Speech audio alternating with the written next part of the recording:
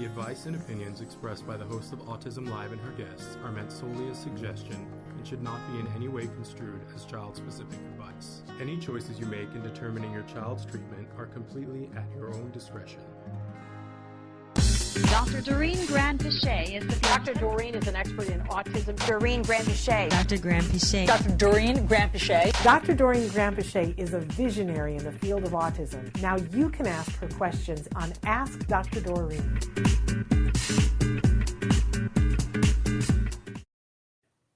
Good morning and welcome to Ask Dr. Doreen here on the Autism Network. I'm Shannon Penrod and I'm here with the fabulous, the wonderful Dr. Doreen Grand-Piché. Good morning, Dr. Grand-Piché. Good morning, Shannon, and good morning, everyone. Nice to be here. Isn't it nice to be here? I'm so thrilled to be here. We're going to be live with you guys for the next hour. This is Wednesday, the 15th of December, 2021. And so if you're watching right now, it's an ideal time for you to start writing in questions for Dr. Grand-Piché. She is a true expert in the field of autism, having been working in this field for 40 plus years. I know that's crazy to even think about, but she has made herself available for this hour to answer real questions in real time. So here's sort of the ground rules for all of it. We want you to write in with your questions for yourself or for people that you love in your life that are having issues that are autism or autism related. But give us as much information as possible, including the closest major city that you live near, because all the resources that Dr. Grand-Piché might mention to you aren't necessarily available in all places. And then sometimes you say, oh, I live just down the street from something you may not know about, but that Dr. Grand-Piché does. So tell us where you are and be as specific as possible when you're writing in. However, we need to give you the disclaimer that even, I believe Dr. Grand-Piché is, with reason, I believe that she is the preeminent expert in the field of autism in our time, but even she is not able to give individual specific advice in this platform, in this format, because she hasn't had eyes on the situation. So she's just getting one little piece of the information, but that little piece will lead her to ask you questions and give you information from her many years of experience, which might help you when you go back to the expert who does have eyes on the situation. So please start writing in. We're live right now, as I said, on YouTube, on Twitter, on Facebook, and about 15 other live sites. The show will podcast later. It'll be available as a free download wherever you get your podcasts. We are the #1 rated autism podcast, thanks to all of you. So please check that out wherever you get your podcasts. And the other thing that we do is we ask that if you find something that's useful to you here, will you please share it in some way with someone that you think can also use it? Because we're really about getting the content out here, not going out and promoting the show. So good morning, saying hello to our Journey Cameron's New Life. Good morning to you. So we count on you guys to spread the word and let people know, hey, there's a free resource. Go check it out. You can experts in real time like Dr. Grand-Piché. I'm not aware of any other place on the planet where you can do that related to autism. So we're really proud to be here with her. Two quick things that I want to say, and then I'm gonna unleash them on you, Dr. Grand-Piché. But I want to remind everybody that this Sunday, the 19th of December, if you're in the Los Angeles area, we're doing our annual Sensitive Santa event. We've been doing this now for 9 years, which is crazy to believe. This year, we're partnering with the Ed Asner Family Center for a COVID-safe, socially distanced, Sensitive Santa drive-through event. You do have to register for this event, but it's entirely free. You come to the event, and if you've never been to the Ed Asner Family Center, it's really a lovely, warm, welcoming place. You will be directed how to get in line. First of all, when you register, there's a half-hour window in which you can come, and you've got to come during that half hour because we want things to run smoothly. And part of keeping it sensory sensitive is not keeping people in the car for a really long time. You'll come in to the parking lot. You'll be treated to a very brief but fun experience. You will be you'll have an opportunity to wave to Santa, and every single child who's on the spectrum or we're including other special needs this year, which I love.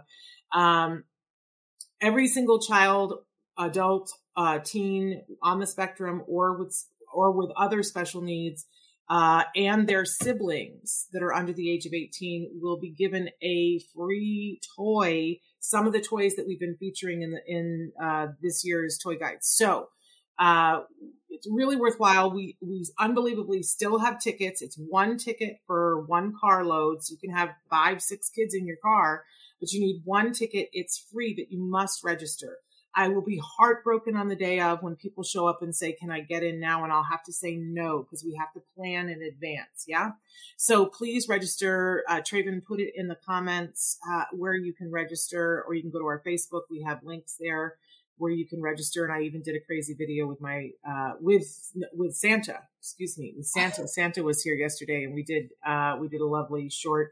I felt like I was a car dealership announcer, because I had to get it done in a certain number of seconds. And I was like, and you'll have this, and you'll have that. And the other thing that I wanted to say is, I don't know about the rest of you, but I was running around like a chicken with my head cut off this morning. And there were all these things going on. And I was on hold with a company that had me on hold for over an hour and then couldn't answer my question. I was like, And then I was reminded of something that somebody said to me yesterday. Just imagine that all of those people in the Midwest with the tornado, they have all the problems that we all have every day. And now this. And then yesterday was the 9th anniversary of the Newtown shooting. And I was reminded of the fact that on that morning, gearing up for the holidays, everybody had stuff going on, and they dropped their kids off. And some of those kids were special needs kids. And then, something else came in. So I know you got strife. I know you've got stuff going on today. I'm sending you hugs. And I'm keeping you in my thoughts and prayers, but let's remember that we have so much to be grateful for today. And that sort of brought me up short. And I was like, oh yeah, I think I'll be okay that I was on hold for an hour. Traven is just telling us that, Traven is originally from Kentucky, and that he used to work in the town that candle factory was in. Can you imagine? And the catastrophic loss of life there. It's just shocking to me. We're sending our prayers to everybody.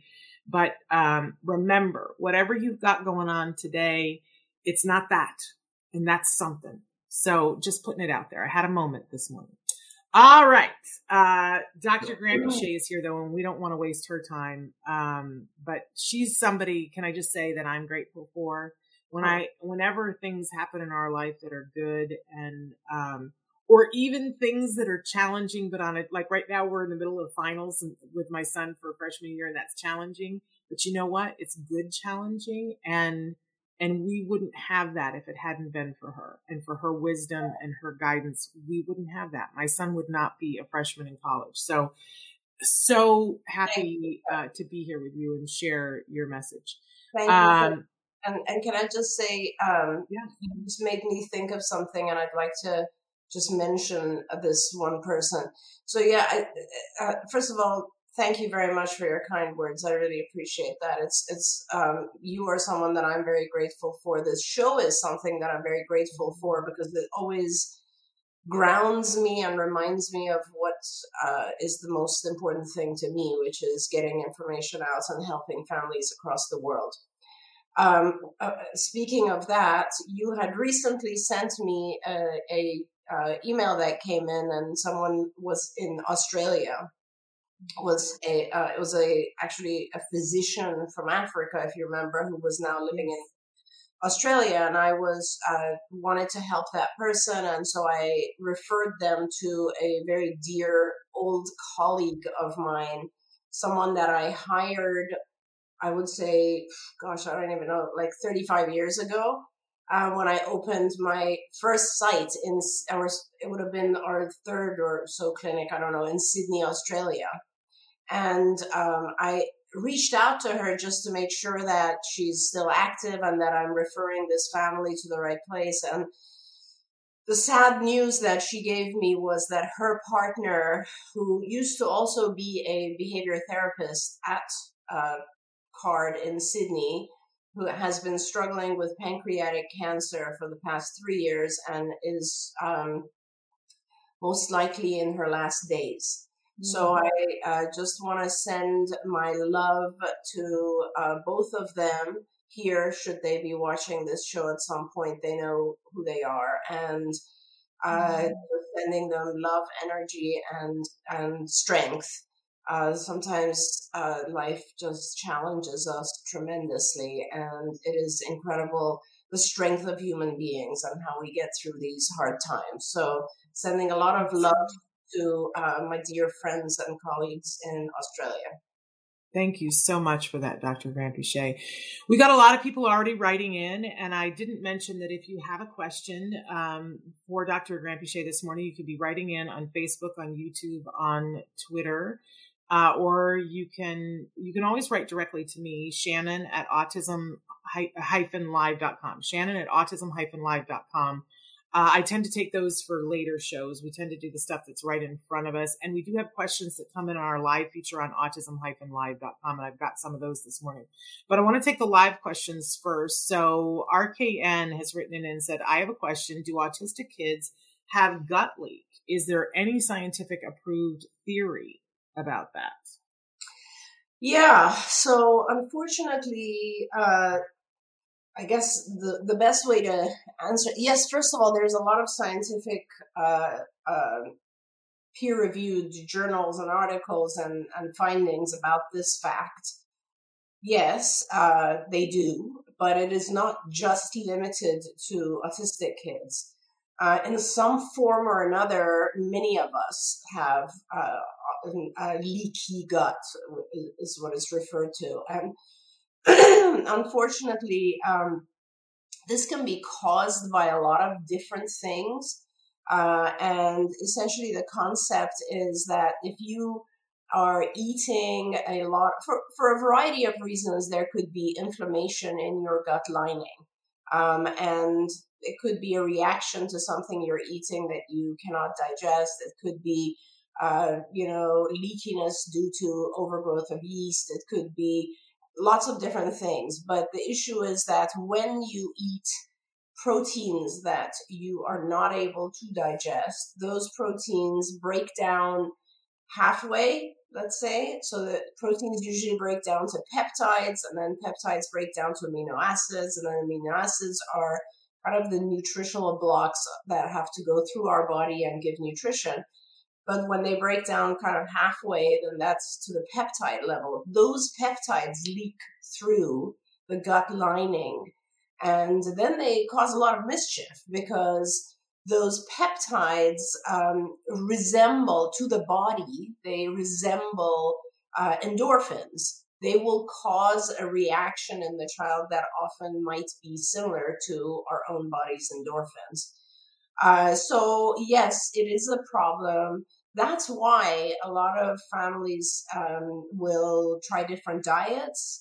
They will identify the types of foods that children cannot digest properly or are allergic or reactive to, and they will take those things out of the child's diet so that, so that the inflammation in the gut lies down or reduces in some way or another, and then over time it is very possible for the gut lining to heal. There are a lot of doctors that can help you with this sort of stuff. We usually recommend that you look on MedMaps. That organization has physicians who are trained to know everything I said and a lot more than that. And they will be able to guide you through this process. And I see that I think it was also Arkan who's written in, is the keto diet good for ASD kids? The keto diet is not only going to be effective. It can be good in some ways, but it's not necessarily what's going to reduce gut inflammation. So I would recommend that you talk to a physician, because more likely they're going to start you with gluten-free, maybe casein-free, maybe corn or soy-free. A lot of times for our kids, what's causing mischief is food coloring, sugar. There's all these other things that can be removed from the diet, and these things are not necessarily in line with the keto diet. And I always remind us, pesticides. We need to reduce the pesticide load on our kids' bodies. Yeah, that's probably the most important and number one issue is toxins. There we go. I just want to say, did everybody see my eyes glaze over the very first time Dr. Granpeesheh said peptides? I'm pre-programmed. I went to a bunch of conferences early in my term as an autism parent, a parent of a person on the spectrum, and they said they would say peptide so often that now I just go, oh, peptide. So I didn't mean to fuzz out, but it's a little overwhelming if you're not somebody who's into the whole science of it. I do think it's worthwhile to know that many of us saw a huge difference. Not everybody, but many of us, my son included, we saw a huge difference when we changed our kids' diets. Huge difference. We saw them come awake. We saw them be ready to learn. I just feel the need to make the distinction, though, Dr. Granpeesheh. A lot of people go, oh, well, I'll just change the diet, and then my child will miraculously catch up on the skills they missed. That's not the ticket, though, right? It's like a hand-in-hand kind of thing. That if your child comes out of the fog, then you have to teach them the things they missed. That's right. And I love the way you just said it, Shannon. And I'm really passionate about this message. Like, I am actually going to kind of dedicate myself to giving out this particular message because, a lot of time I'm just shocked, as you probably are, Shannon. But, for me, having been in this field for 43 years, like, I cannot believe that we're still, parents still have to kind of find their own way. They still have to, there's no clear direction out there for parents. And so I'm going to make that my mission, is to make it clear for a parent who's just entering the game, right? And the issue is that you need to do a multitude of different things, and every child is different.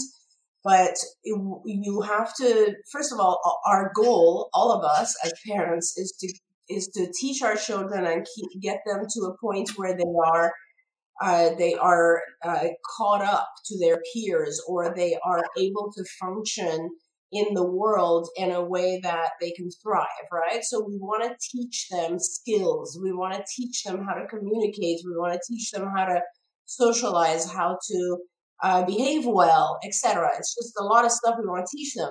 But you have to think that if the child is not feeling well, or if as Shannon used the right word, is feeling foggy, then they're not able to learn, right? So there's a whole bunch of stuff that you should be doing in order to help the child feel awake, aware, ready to learn. And those diets are one of those areas that you need to look into, because I promise you, I've had so many times I've seen kids where they've come into my clinic and I've seen them, and the first thing I notice is they have very, very dark rings around their eyes, and that's kind of a sign of allergy. And I will tell the parents to go home and try to take the child off of dairy, just dairy alone, right? Casein. And, a week later, the parents will call me and say, oh my God, what a huge difference that was. Or gluten, when you see, or when you have children who have high levels of yeast, and you help them overcome that. Those types of things are tremendously effective in making the child just more aware. And then they are able to learn rapidly and try to catch up with their peers. Another one, Shannon, that I never want to forget is sleep. Like, we all ignore the fact that our kids don't sleep. And without sleep, not only are you tired and not able to learn, but you also, are not able to produce enough of the neurotransmitters that your brain needs in order to function. I mean, a lot of us, if we don't sleep, like I didn't sleep last night, we don't necessarily function at our best, but yet we expect our kids to be able to handle it, right? So sleep is a vital one as well. Okay. And what I loved is that Ushalat asked a question about, so what order did I do my son's diet? And you pretty much did it right there for us. That first I removed dairy, then gluten, then we looked at the yeast, then we realized the pesticides and the artificial colors and all of that, and went on from there. But we did the organic in the middle, and I wished we'd done it in the beginning, because there was a big change. And by the way, when we went organic for me too. I'd love to say that we got my husband 100% there, but you do what you can. Right? And I'm never going to be able to talk him into not going through a drive-through. That's just not going to happen. So we went as organic as possible. I felt a difference. I felt a big difference. And my husband noticed a difference in taste, people say, oh, there's no difference in the taste. And he was like, what did you do different? This tastes so much better. It was organic. So, but we saw with each thing different changes. So I want to go back to Ushalad's first question, which was really important. My kid is not aggressive, but if I say no to him for things he asked for, like the iPad, cookies, or when I ask him to work, he hits me. How do I make him not hit me when his demands are not met? Great question. Yeah, it's almost a perfect question. Thank you for that, Ushala, because it's one of those questions that's, first of all, if you follow exactly what I'm telling you to do, which is hard, that will change. But it's the core basis of all behavioral therapy, right? So the premise of applied behavior analysis, ABA, or behavioral psychology, behavior therapy, is that any behavior that receives a reward increases, and any behavior that does not receive a reward decreases. And if you think about life, that's just exactly how life is. An example would be, you go to work as an adult because you get paid, right? Or perhaps in some cases also you have other rewards as well associated with it, like you have colleagues that you like to see, or you're doing a mission-driven work, or whatever it is, but it has a reward. If it doesn't have a reward, you won't go to work. Let's be very honest. If you don't get paid, you don't like the people, you don't have any kind of attachment to the place, you're just not going to work. Everything we do, and that's a kind of a broader example, but every single thing we do because it gains us some sort of reinforcer. Now, reinforcers, there's two ways to look at what we're trying to achieve in life, all of us. One is we're always trying to gain something that we want, like attention or a tangible object or an activity or whatever. Or we're trying to avoid something that we don't like, right? Like, I don't know, going to school, going to work. We try to avoid the things that we don't like. Both of those conditions, if we're able to avoid something or if we're able to gain something, those are both rewarding situations. Now, with our kids, they learn over time that certain behaviors will gain them access to the rewards that they want. And then those behaviors will increase. And the very simple way to alter that is to not reward the behaviors that you want to decrease, right? Don't reward behaviors that are not adaptive, functional.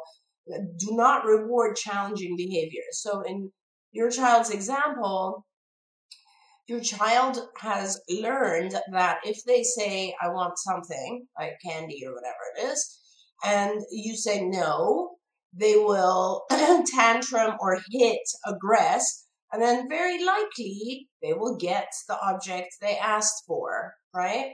So it's a sign of intelligence, really, to figure out that, hey, if I ask for something, I don't get it. If I hit, they'll probably give in to me.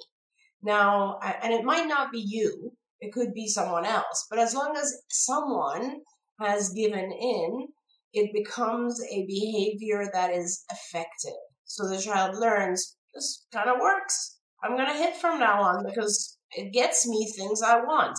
Similar to the child who tantrums in the classroom because they've figured out when I tantrum, they take me outside and have me walk around the playground, which is much preferable.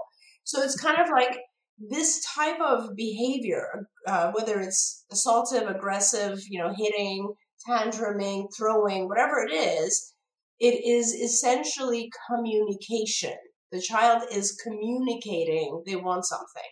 And if you let them have it, they will continue to communicate that way.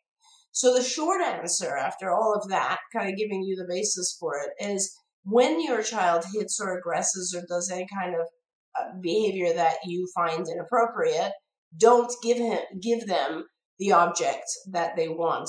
Don't let them have the thing they want. But to be fair, make sure that you give the child a more adaptive, appropriate way to ask for the object. So you're not going to give the candy when they hit, but you are going to give the candy when you model and prompt and the child asks nicely for the candy. So you have to teach the child to differentiate what is appropriate way of communicating and what's not an appropriate way of communicating. And that's super important, because if you don't teach the appropriate way, what you're doing is you're taking away a whole bunch of reinforcers, and that's just not fair. So you always want to make sure the child has a better way to communicate the things they want. Can I ask a question, though? Because I think this is where it gets dicey for caregivers, is that a lot of times we find ourselves in the mix. So, the thing happens where they ask for the candy, we say no, and they hit. And then we think, oh, Dr. Granpeesheh said to teach them the appropriate way to ask for it. But that's not the moment. Is that correct? Yeah. We should do that at a different moment. That's right. That's correct. In fact, a lot of times parents can tell, you have a feeling that, and what actually, I'm sure you agree with this, Shannon.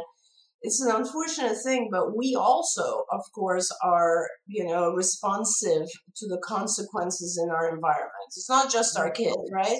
So what ends up happening is same concept of behavioral therapy, and I don't want to confuse the parents, but we end up kind of walking on eggshells around our kids and being very careful to not say no.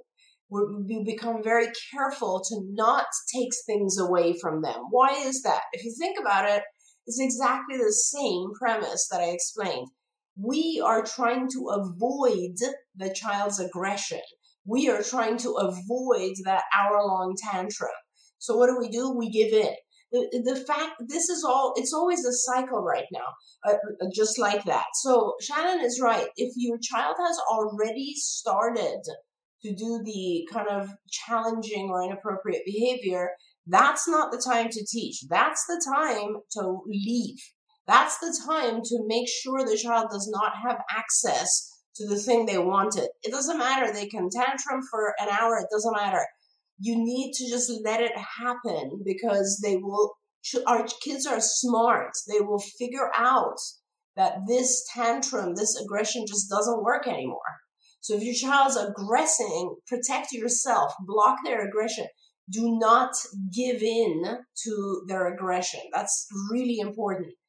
A different time, when you are, you have the tools, let's say, you have maybe people around you who can also help, or just when your child is calm, you go up to the child and you have the candy or object they wanted. And before any opportunity arises where you would have to say no, you actually model for the child to ask for candy. They can ask it non-vocally as well. They can point to a picture. They can type on a keyboard. They can do a PEX board, whatever it is. But teach them an appropriate form of asking and then give it to them. And that's how you help the child learn the difference between appropriate and challenging behaviors. Yeah, because I think that's where we get a little confused. And I so appreciated you saying that we do avoid putting demands on them because we don't want to have these things happen. But I don't know whether it was you or somebody who you trained that helped me to understand that when my child is having a tantrum, that because I would cycle, I would go, oh no, it's happening and it's going to be the rest of our lives and we'll never be able to do anything. And I would get into this crushing sort of spiral of thinking. And instead, you guys taught me that what I should do is reprogram my brain to go, okay, I understand why this is happening. It will come to an end. It's always come to an end before. I'm going to give myself something to do while I'm here, which is that I'm going to be like remembering all the things so that I can write it down on a piece of paper that happened in the tantrum. I'm going to turn into a court reporter. That's right now. And by the way, that is what they teach to do whenever there's a stressful situation. Mm-hmm. that if you're, if you're being attacked, if you're, in the middle of a robbery, to like separate the emotion, put the emotion over here and become a very dispassionate court reporter. Okay, now he's throwing something. All right, well, now I need to go move that vase before he throws that. But you take the emotion and you shove it to the side. You can save it for later if you want to deal with it later. But in the moment, you just become a court reporter. I found that to be so helpful when my child was having the mother of all tantrums, because otherwise I would be upside down. Yeah. Yeah. It isn't easy. It's so tough. I mean, it's just 30 seconds of hearing our child scream and cry is stressful. And it's very hard to say, like, separate yourself from it. It's just, I know how hard that is. I do think, though, that, having someone there with you helps. If you have a spouse or someone who's just available to you to give you support in these moments, it's extremely important to have that. As Shannon said, if you really distance yourself from it, physically as well, the one thing that we as parents fear when a child is like having a major tantrum and I tell you, like, leave the room. The one thing that we fear is that they will hurt themselves somehow, right?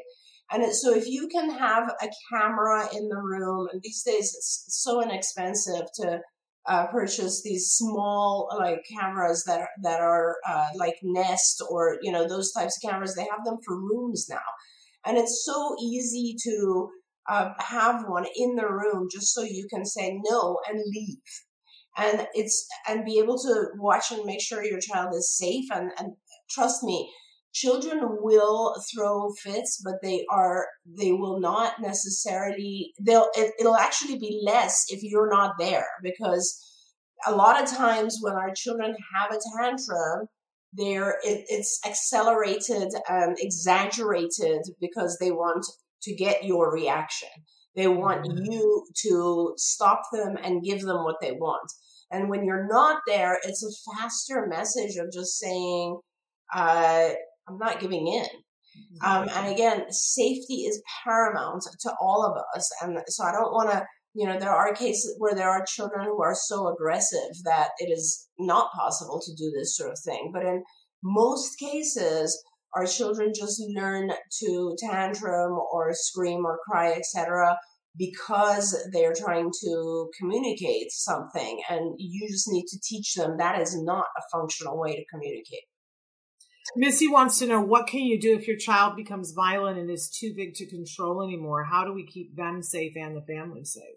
Yeah, Missy, that's a really good question. And honestly, I want to say it is not, I don't recommend that a parent try to manage alone a child who is very big and has become violent.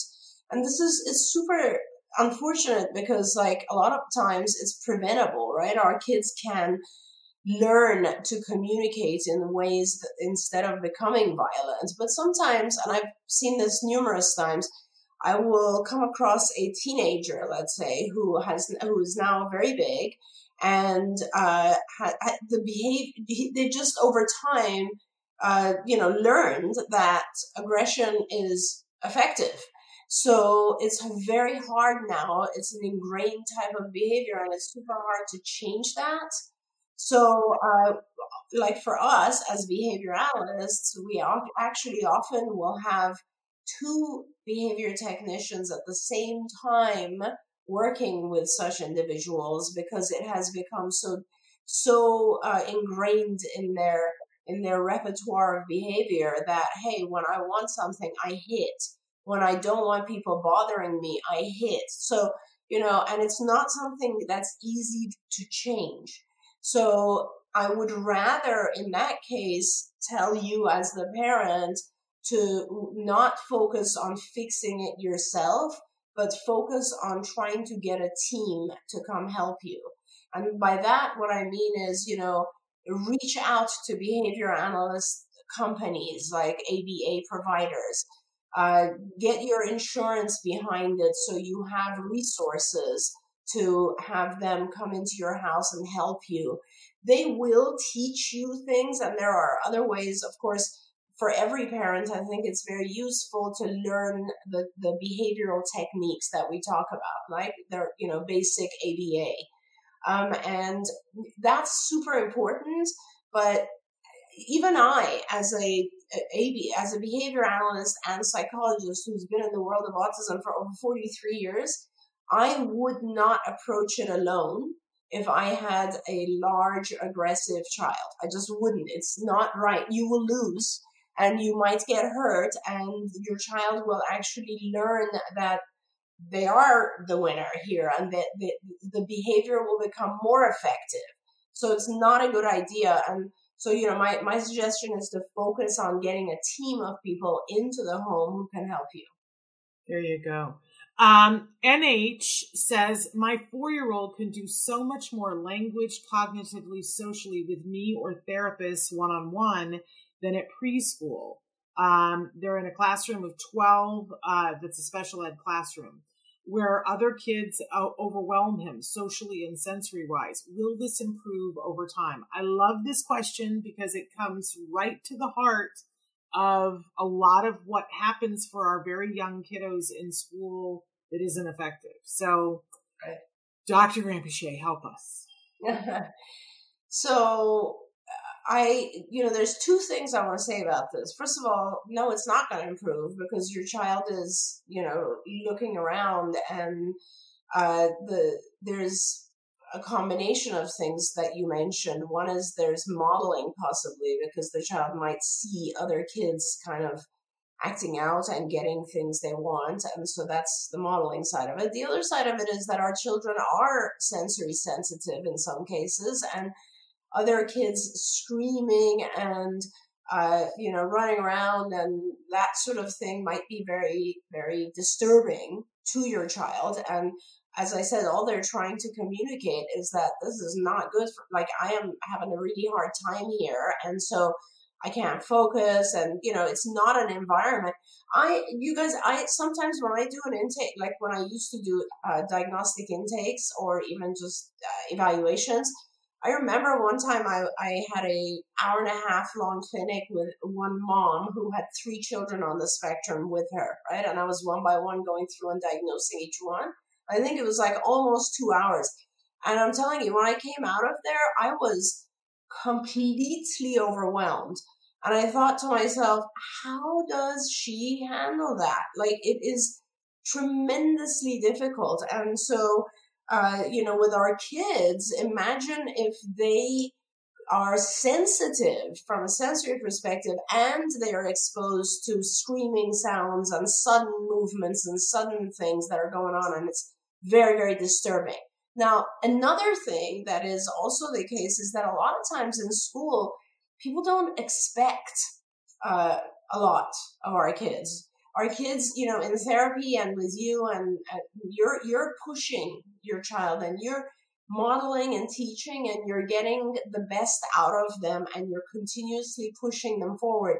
But a lot of times in school, when there's one teacher and possibly one aide and there's 20 kids and it's a special environment where there's a lot going on, no one's really expecting a lot out of the child either. So the child, this is called behavioral contrast. The child learns that in that environment, I can tune out, or I can, I don't have to respond. I don't get my reinforcers here anyway. It's like a negative environment for me.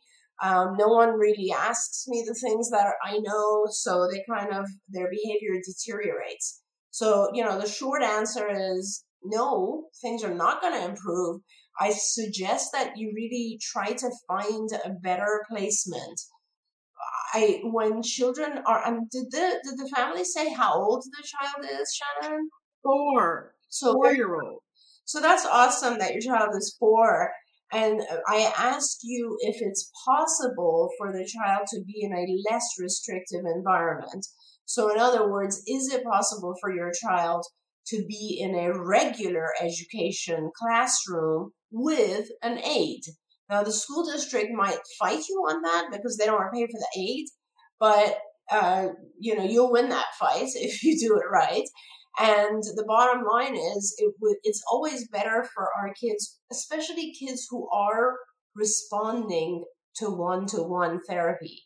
if your child's responding and doing well, then it's very important to push them and keep them motivated, and not put them in, always put them in an environment that is a little bit higher, so they're learning from their environment. And I guess that means that you'd want to get an aide who can help the child in the classroom. Your school district is responsible for that, for paying for that. You would have to call an IEP. And I think, do you and Bonnie still kind of review those procedures, Shannon? Yes, we do.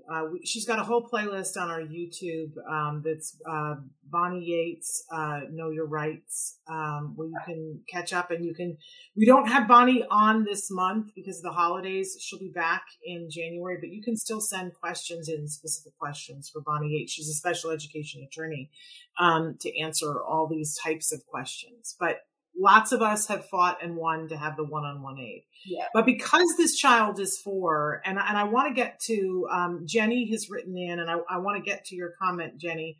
I'm going to, as a parent of a young man who started intensive good quality ABA when he was 3 and is now a freshman in college, I'm going to say that if you can get good quality intensive ABA at 4, in my opinion, that's a better use. And I'm a former teacher. I love school. I'm not saying anything against school, but in that age range. Now, Jenny has written in and said what's not good for autistic children is ABA. And she's even given a link to an article about things that potentially happen in ABA that would not be good for people on the spectrum. And I want to say, Jenny, we totally respect your opinion. I just want to make sure we're talking about the same thing, because I think you'll find that both Dr. Grant-Piché and I will agree with you that there are things that can happen when ABA is not good quality that are exactly the kinds of things you're pointing to. But what we're going to be talking about for the next couple of minutes is really good quality ABA that takes into consideration the individual and their needs, and that might be different than what you've been exposed to. And I just want to leave room for that idea in the conversation. Yeah. Thank you for that, Shannon. I appreciate that. And also I want to add to that and say, Jenny, sometimes even if it is good ABA, you might choose not to take that path, and that's perfectly all right as well. ABA is a teaching technique. It's very simple. And, people have different preferences.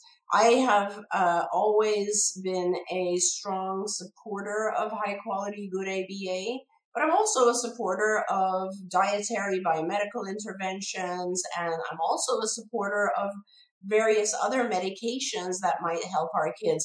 Overall, over the course of the last 43 years, I've learned that there are things that can help individuals just do better in life. Thrive is the word I like to use, because I think that we all of us, we try different things just so that we're living a more comfortable, I guess, successful, healthy, happy life, right? That's what we're all seeking. And getting your needs met. That's a lot of it. Getting your needs met. Absolutely. Absolutely. And that's for our kids, that is the number one thing, is to help them get to a point in life where their needs are met. They can communicate. They're enjoying their lives. They're interacting. They are happy, healthy individuals. Yeah. And Ushalat has written something that said, my kid was in gen ed with a 1-to-1, but he was expected to perform like a neurotypical kid and he failed. He was finally moved to special class and he is 7.5. As a former teacher and as a parent of a child who was diagnosed at 3 and went through the education system, I'm really frustrated with the education system and the way they, inclusion. Listen, I'm a fan of inclusion, although I will agree that it's not perfect for everyone. But when inclusion is not done well, often it gets blamed on the child, and almost always across the board, it's they didn't know what they were doing. And that makes me want to give you a hug and give your child a hug and say he didn't fail. That classroom failed. Yeah. When we talk with Bonnie, we talk about least restrictive environment, LRE, which is the thing you were just talking about. Your child has a right to a free, appropriate public education in the least restrictive environment in which they can have a floor of opportunity to access the curriculum. That does not mean that they have to perform like a neurotypical child. Right. That does not, but a lot of schools don't understand that. And if there are some things that if they do in the classroom, if they're hurting themselves or another person, then that would disqualify and say that environment is not appropriate. But being able to keep up at the pace is not a reason to take them out. It's a reason where the school has to shore up their thing. I don't mean to get on a soapbox, but I see this time and time again, and it ticks me off that schools pin it on the kid. It was not your son's fault. Dr. Granpeesheh, what would you like to say? No, I completely agree with you, Shannon. I'm there. I agree. I think I have actually a lot of thoughts about this, and I'm really glad Ursula wrote that in, because there are so many different situations, and this, to begin with, we have to say every child is different. That's where this starts. This is why it is so important. And honestly, it's funny because this morning, I told you earlier, Shannon, I was kind of like meditating because I was so tired and I had a headache. And I was thinking to myself, I guess the only, what am I going to do for the next 10 years of my life? Or what do I want to dedicate my time to? And it's exactly this. It's helping a parent find what is right for their child. Every child is different. And first, let's start there. Some kids actually do better in special ed, period. Like that, I will start there only because you have a fantastic special ed teacher. You'll have more aides. That's the requirement. Just like earlier we were telling Jenny, there's good ABA and bad ABA. There's also good special ed and bad special ed. Mm-hmm. And if you find that incredible special ed teacher and you feel like your child is really doing well in that environment, great. That's wonderful. That's where you need to be. But if you feel like your child is falling behind, not performing, not being asked to do anything, not attended to, not challenged, not rewarded, then you're not in the right environment. And you need to find an environment that is more appropriate, because let's face it, guys, our kids spend more time in school than at home. Like, it's hours and hours of their day. It's 7-8 hours a day. It's crazy amount of time to be in the wrong environment, right? Now, with regular ed, Shannon is absolutely right. My God, there's a thing called accommodations. And when a child is in a regular ed program, that's why I said with an aid, there's still several levels. Like, you can have a one-to-one aid the entire time just for the child. You can have a one-to-one aid in the classroom, not just for this child, but for other children as well. You can have the child in the regular ed program for 1 hour a day, 3 hours a day, certain classes. There's so many there's reverse mainstreaming. There's so many different models that make sure your child is successful. It's on the school and, of course, the IEP team, which isn't always just the school, but is part of the whole program, is what do we do for the child? And the classroom setting is one of those things. The amount of support is one of those things. The amount of accommodations is one of those things. How we deal with behavior intervention plan is one of those things.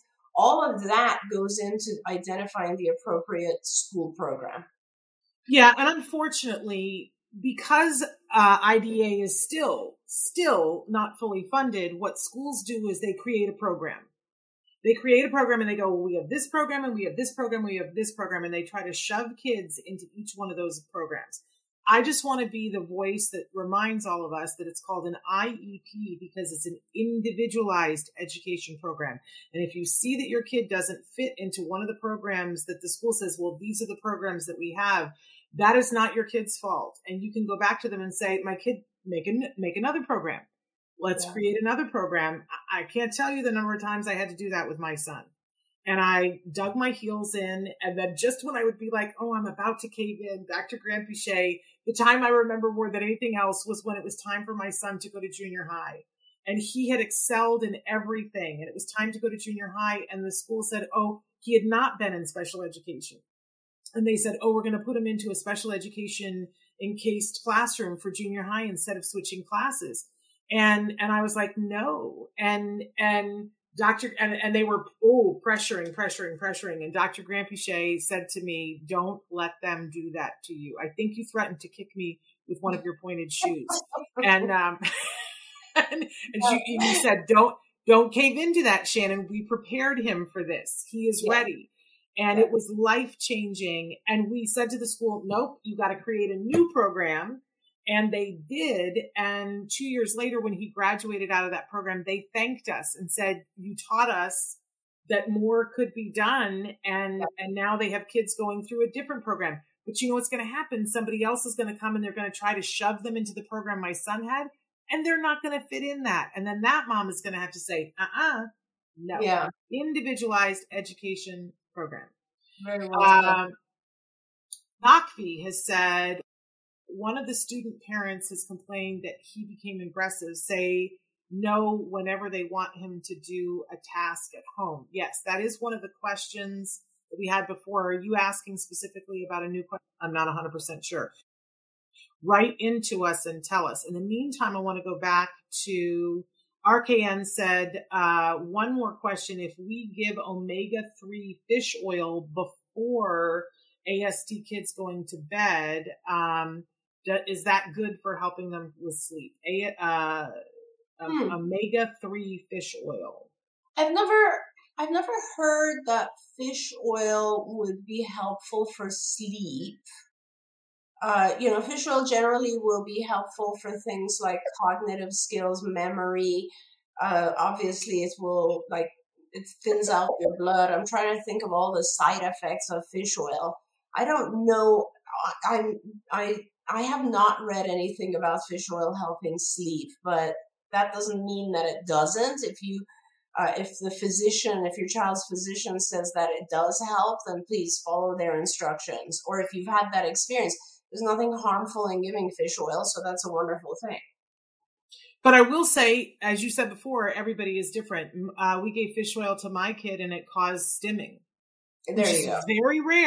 Very rare, but this is why you give one thing at a time so that you can isolate which thing it is. Right. That's right. Ushalad wrote back and said, thanks so much. It's very hard to know what the child does in school the whole day as our kids can't express much. Parents are not allowed to go inside the school due to COVID. What can be done, please? I've got at least one tip. What have you got, Dr. Granpeesheh? Well, this is a tough one because COVID has changed things so drastically. And I also actually did not even realize at this point. I was trying to show a school to a parent where I was going to suggest for them to take their child there, and they wouldn't allow any kind of tours. Even actually I was trying for the health group, which is purely spectrum kids and so on. I couldn't do it. So COVID has altered things. I don't know, Shannon, my suggestion, I guess, if it was me, what I would do is I would try to get with all the other parents and I would ask permission to allow to put a camera in the classroom.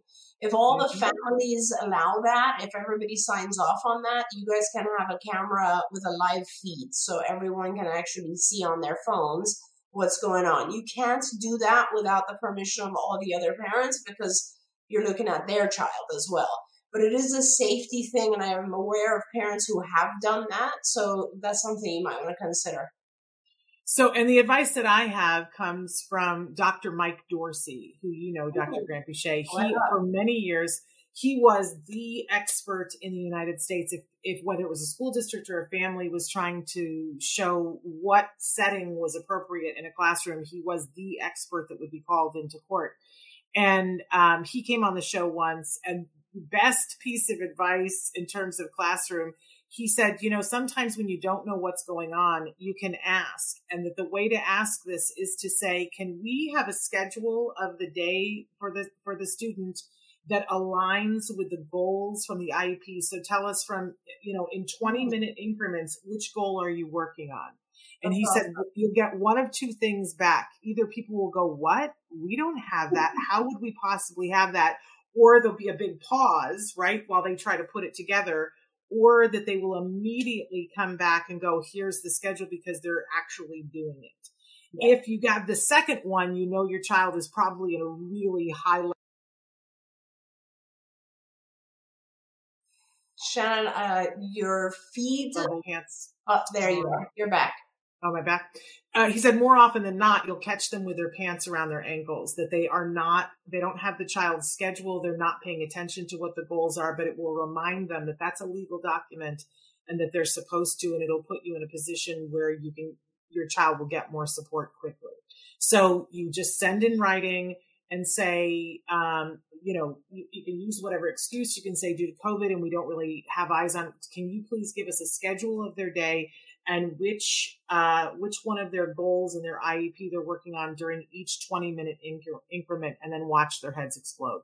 Yeah, I just wanted to, that's a really good point. And I do want to just add one other thing, which is, you can produce, assuming that the teacher is cooperative and honest, you can produce a small journal for the teacher, not one where the teacher writes a lot of narrative. A lot of teachers don't want to do that because they don't have time. They don't want to put the time into it. But if you produce a journal that has bullet points and the teacher and at the top has like a Likert scale. So in other words, for instance, it'll say challenging behavior, language, interacting with other kids. Let's say those three things, right? And then at the top, there's a scale from 0 to 5. 0 is really bad, 5 is really good. And the teacher basically just has to look and say, okay, language, I think he was a 4 today. Challenging behavior, it was a 0. He didn't have any challenging behavior, whatever it is. And they just score it that way, 3 points, very easy for the teacher. It'll take them 2 seconds. And that's something that maybe is a little notebook that's attached to your child's backpack so that you're not adding to anything. It just literally takes a minute to do. That's something that love that you could later put all those numbers on a graph and you'll see exactly how your child is doing every day. Yes. I love that. Because, it's hard for teachers in the classroom, but you made it super easy for them to report and let you know how things are going throughout the day. I love that. We've got time for one more question. Rosario wrote in and wanted to know her son is 5 and is diagnosed with Down syndrome from the age of 3. He does not have autism, but she wants to know if the services that we've been talking about would potentially be helpful to a child with Down syndrome. Yeah. So, yes, the short answer is yes. Your child will benefit from ABA 100%. I used to work with kids with Down syndrome many years ago when I was at UCLA, and I love working with kids with Down syndrome. They are the sweetest people in the world. And ADHD as well. Children with ADHD will benefit from ABA as well. In fact, conduct disorder, ODD, all many childhood disorders or problems can be helped with ABA. But the problem is that currently health insurance only covers ABA for autism. So if you do not have a diagnosis of autism, you can still get ABA in some places, but it will not be funded. And also because of that, a lot of providers of ABA services limit their services to just autism, unfortunately.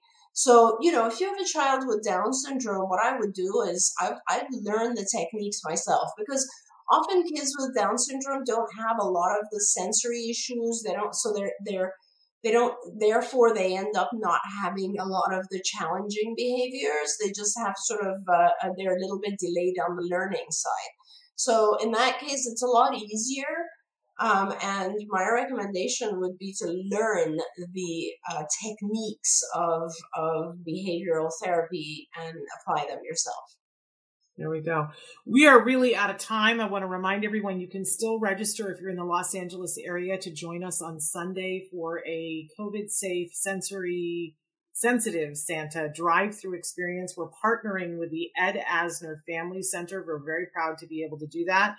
It is a one-day event. It's free. Each child and their sibling will get a wrapped toy, some of the toys that we've been featuring here during the Festival of Toys and in our toy guide. You can check out the toy guide by going to either autism-live.com or to autismnetwork.com. It's on both of those. But please check out on our Facebook where it is that you have to register on Eventbrite to get those free tickets. It's 1 ticket per car. You can squeeze in as many people in your car as you can safely put in. It is COVID safe. You won't be leaving your car. We ask that you keep your windows up unless everyone in the car is safely able to mask. You will have an opportunity to wave at Santa and you will get a free gift, but you won't come into contact with anyone. We're absolutely hysterical about being safe. So they're coming directly from me. So please join us for that wonderful event, but you must register. Tell somebody if you know them in the Los Angeles area. It's a great event, great opportunity to get a great toy and to get to wave to Santa. We don't want our kids to miss out on that. And in a way, it's even, a lot of kids get overwhelmed by being too close to Santa. So it's kind of good for our kids. Won't take you long to go through, and I guarantee it'll be fun, fun, fun. So register for that. Don't come to the event on the day of and cry to me because I can't let you in. It's just like that. So Dr. Granpeesheh, thank you so much. We have one more Ask Dr. Doreen before the end of the year. That's next week. You guys aren't going to want to miss that. Make sure you join us with her next week. And until then, give your kiddos a hug from me and one for you too. Bye-bye for now. Bye, everyone. This Valentine's Day, Dunkin's got the perfect pairings to show your love. So get down on one knee with a dozen brownie batter donuts and a Cocoa Mocha signature latte. Or make them swoon with a strawberry dragon fruit Dunkin' refresher with a Cupid's Choice donut. Are you ready for love? America runs on Dunkin'. Price and participation may vary. Limited time offer. It's the Kia Summer Sticker Sales Event, so give your friends something to look at. Like a B&B with an ocean view, an endless field of wildflowers, or a sunset that needs no filter. Make this a summer to share and save with a capable Kia SUV or powerful sedan. See your local Kia dealer or visit kia.com to learn more. Kia, movement that inspires. Call 800-3334-KIA for details. Always drive safely. Sale applies to purchase of specially tagged 2024 vehicles only. Quantities are limited. Must take delivery by 7/8/24.